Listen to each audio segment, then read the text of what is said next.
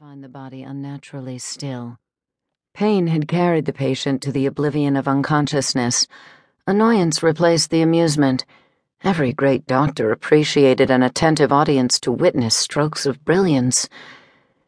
But perhaps it was better this way. There'd be no more need for small talk, no need to soothe.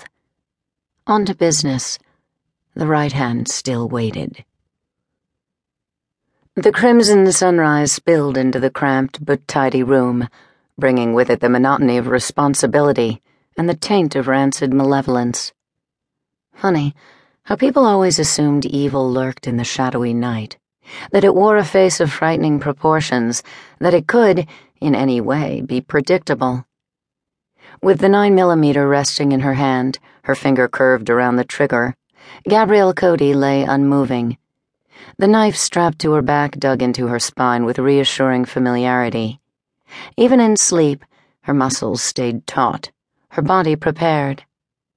Today, her 21st birthday, dawned no different from any other. Had she really hoped to have a respite from the grueling duty?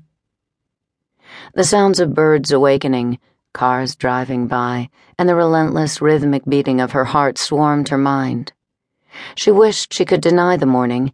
She wished she could be reborn as someone else, someone normal. But no matter how Gabrielle strained and resisted, she couldn't deny the pull. With each second that ticked past, the clawing from within swelled, screaming louder inside her head, making her guts churn and her blood rush hot until the walls of her chest burned like fire. With a tearing groan and a stiffening of her legs, she narrowed her eyes and did her best to focus on the cracked and stained ceiling. Leave me alone. The silent command resonated within her head, just like the inexorable draw that refused to be ignored. Battling it brought a light sweat to her skin, leaving her naked body slick. Her breath soughed in and out. The lumpy mattress took on the appeal of hard gravel, urging her to start the day. Resistance was futile. Fuck it. Gabrielle thrust herself off the bed in a rush of acceptance. Her bare feet padded in hollow silence across the floor to the open window, where she stared at the hazy sunrise swimming on the horizon. The mid-June day would torch her with heat and humidity, perfect for her birthday. As long as it didn't storm, she could function. But if black clouds moved in and the thunder began to belch and bluster, just thinking of it made her palms damp and her throat tight. Shit. She might as well fear the dark or the occasional spider while she was at it. She snorted, scrubbed at her tired eyes, and surveyed everything within her range of sight. As usual, her attention landed on the playground first. Surrounded by a sturdy chain-link fence that couldn't stop a damn thing and would offer no protection from the real threats. By mid-morning, laughing, innocent children would be at play with an excess of noise and excitement. The now-abandoned elementary school drew her notice next. Once, long ago, it taught dreams and encouraged delusions. They'd put up the fence to keep the kids in, ignorant and oblivious to the true dangers lurking beneath a veneer of social acceptability.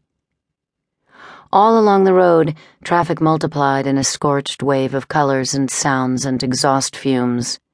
It hadn't rained in weeks, and brittle tree leaves rustled under the encouragement of a hot, restless breeze. Gabby drew a breath and held it. Somewhere out there, somewhere that no one could see or suspect, horrible things waited, taunting her senses, painfully pricking her nerves, making her vision slide within. She knew it. She always knew it.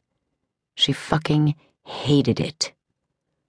Wrenching away from the window, she unbuckled the knife strap from around her waist and carried it, with the heavy gun, into the bathroom. In her efficiency apartment, it was the only closed room. A single large room housed everything else: her bed, her hot plate, an old rickety desk and a minuscule dresser, a microwave and a small refrigerator. After setting the weapons aside, she double-bolted the special door she'd installed for her peace of mind, and then turned on the shower.